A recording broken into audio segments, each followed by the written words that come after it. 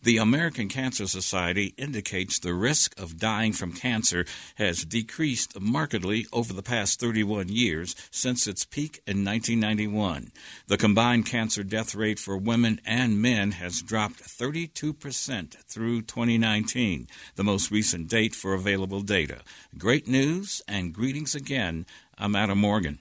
On this edition, with the pandemic and COVID-19 taking up most of the health news visibility, we thought this to be a good time to update ourselves regarding developments and treatments in key cancer areas, along with advancements in treatments. Our guest from the Rocky Mountain Cancer Center's U.S. Oncology is Dr. Sujatha Nallapurreddy. I think we are in an age where we have a lot of treatment options for our cancer patients. Like even for pancreas cancer, like just an example where we would tell them that they have 3 to 6 months to live with stage 4 cancer, are living longer and longer at this time. Immunotherapies, I guess we've made some good advancement there. So that, you can get the injections now, and that's going to help a lot better. Cancer cells are foreign to our body. Yeah. And they have this protective mechanism which keeps our immune cells from attacking the cancer cells. So the immunotherapy goes and breaks up this barrier between the cancer cells and immune system, and the immune cells get activated and take the cancer cells as foreign and try to kill them. That's the mechanism of immunotherapy. Precision medicine, is that saying that we're becoming more precise with our therapies, more precise with our oncology, so that we're not kind of feeling our way around? We can actually create a therapy specific for the individual and what they're having to go through? Yep. So precision medicine, or we can also call it personalized medicine. And that's where we are going more and more with our cancer treatment. So we know that chemotherapy is for everyone, but the newer therapies like the targeted therapies, immunotherapies, are mainly personalized. So what we tend to do is we take the patient's tumor biopsy and sequence the genes and target the treatment and give recommendations based on their genes and the genes which are up or down, and treatments which work on that particular gene. So every treatment is not for everyone. So we tend to personalize treatment based on their genetic makeup and what are the genes up and down. And that has really been helping us because with the newer treatments, we have less side effects. And we are not exposing everybody to a treatment who don't benefit from it. We just give to the right treatment to the right patient so that they can benefit from it and also have less side effects from the treatment and are able to tolerate. And it's like cancer is becoming more like chronic disease, like diabetes or high blood pressure with this precision medicine, that with less side effects, and even these treatments are oral medications that patients are able to tolerate well and live longer. If you're saying it's becoming like diabetes and that kind of thing, so just hearing the word cancer, it's no longer an automatic death sentence. Exactly. You're exactly right. So that's what I was trying to say. For most cancers, if it's like early stage cancers, they're curable with surgeries and radiation therapies and stuff. But for stage 4, we haven't got to home run yet, but we are still having these patients live longer so that they can get their things done. Like some patients have the goal to attend the graduation for their kids in a year or two, which they are able to meet and get to their goals at this time with the newer therapies, that they are going to live longer and longer. Like an example, I would say my patients, like with colon cancer, it used to be only 2 years that they would live, but I have patients living more than 5 years, even with stage 4 colon cancer, and they have quality of life too. It's not that they are just sick and not able to do anything. They are able to keep their quality and also quantity of life. So screening is still very important with colon cancers because they're many times are caught in that stage 3 or stage 4. But if you can get screened, the earlier you get screened in stage 1, then your chances of recovery increase then. And that's true for any cancer. If you get diagnosed very early, like stage 1 to 3 for most of the cancers are curable. So basically the screening cancers which we have are mammograms for breast cancer, colon cancer is the colonoscopy or the stool test to get at least started. And also the new guidelines for colon cancer screening have dropped down from 50 to 45, which not all providers and patients realize. And also I would stress the importance that we are seeing more and more young colorectal cancers. So I would definitely stress the importance of screening early for colorectal cancers. The other cancer we have is like CAT scans for lung cancers if you have smoking history. And also genetics has become very important. We are finding more and more that more cancers have inherited component.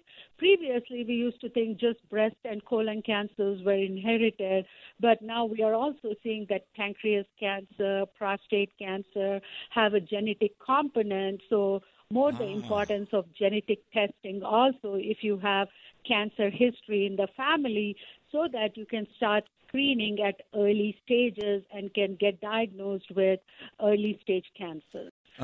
Right back to colon cancer one more time. Sometimes doctors have said, well, you only have to get a colorectal cancer, a colorectal screening about once every 10 years or so. We probably need to do it, annually or every couple of years to make sure we get it as early as possible? No, the starting, like when you start screening, has to start at 45. But the good thing is, like for a polyp to develop to a cancer, it takes almost 10 years. That's why the recommendations are to do every 10 years if your colonoscopy is totally normal. But if they find polyps on colonoscopy, then the screening recommendations are to do every 3 years. Or if you have a genetic history, then we even do colonoscopies yearly for very high-risk patients. Is the genetic part, is that something you have to, me being a layman person here, that's something I need to ask you, my doctor, to do, or is that going to be automatic? So whenever you go to your primary care doctor, I know they all ask about your family history of cancers. Okay. So if you have family history of cancers, you are very high risk, and that automatically puts a signal that you need genetic testing.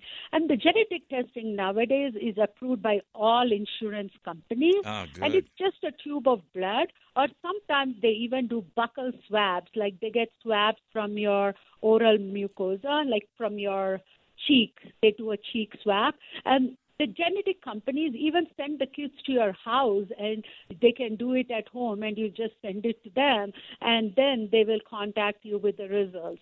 Previously, there was a lot of stigma that insurances were not covering, and what you were diagnosed with genetic screening, will your life insurance and those things come down? But nowadays, the rules have changed, and nobody should be affected with getting the genetic screening done. Breast cancer. Biopsies were invasive for years, but that was the latest method of seeing if a tumor or something was really malignant there. Now you're using liquid biopsies. How do those work? So the liquid biopsies is slightly different. It's mainly for patients who are diagnosed with cancer is where we use most currently. The only where we use like liquid biopsies to diagnose cancer, it's still in like research, I would say. There is like some companies with saying that they can diagnose cancer with blood test. And one of them is called GRAIL testing, which was approved after like a lot of patients were screened and they got some signal showing that they can screen cancers in healthy patients. It's available, but I think we need still some information and more data to how you use it. Going to breast cancer as well, there's some confusion among us patients regarding, especially ladies, I guess the recommendation for patients for HER2 negatives to reclassify themselves to HER2 lows so they can use a new drug. So what's in breast cancer is whenever we have a breast cancer patient, we look at the markers in the cancer. One is for estrogen and progesterone markers to direct therapies. The other marker is called HER2, HER2, which is a protein overexpressed in like approximately 30% of breast cancer patients. Previously, we used to classify patients as HER2 negative and HER2 positive and use the drugs that target HER2 only if they were HER2 positive. Mm-hmm. But recently we have had couple treatments which have been showed in studies that if you have even low HER2 expression, they can benefit from these drugs. So in HER2, we have three classes. One is positive and negative. Yeah. Positive, it is if you have 3+ HER2 expression. If you are 1 or 2+ expression, we were thinking it as negative previously.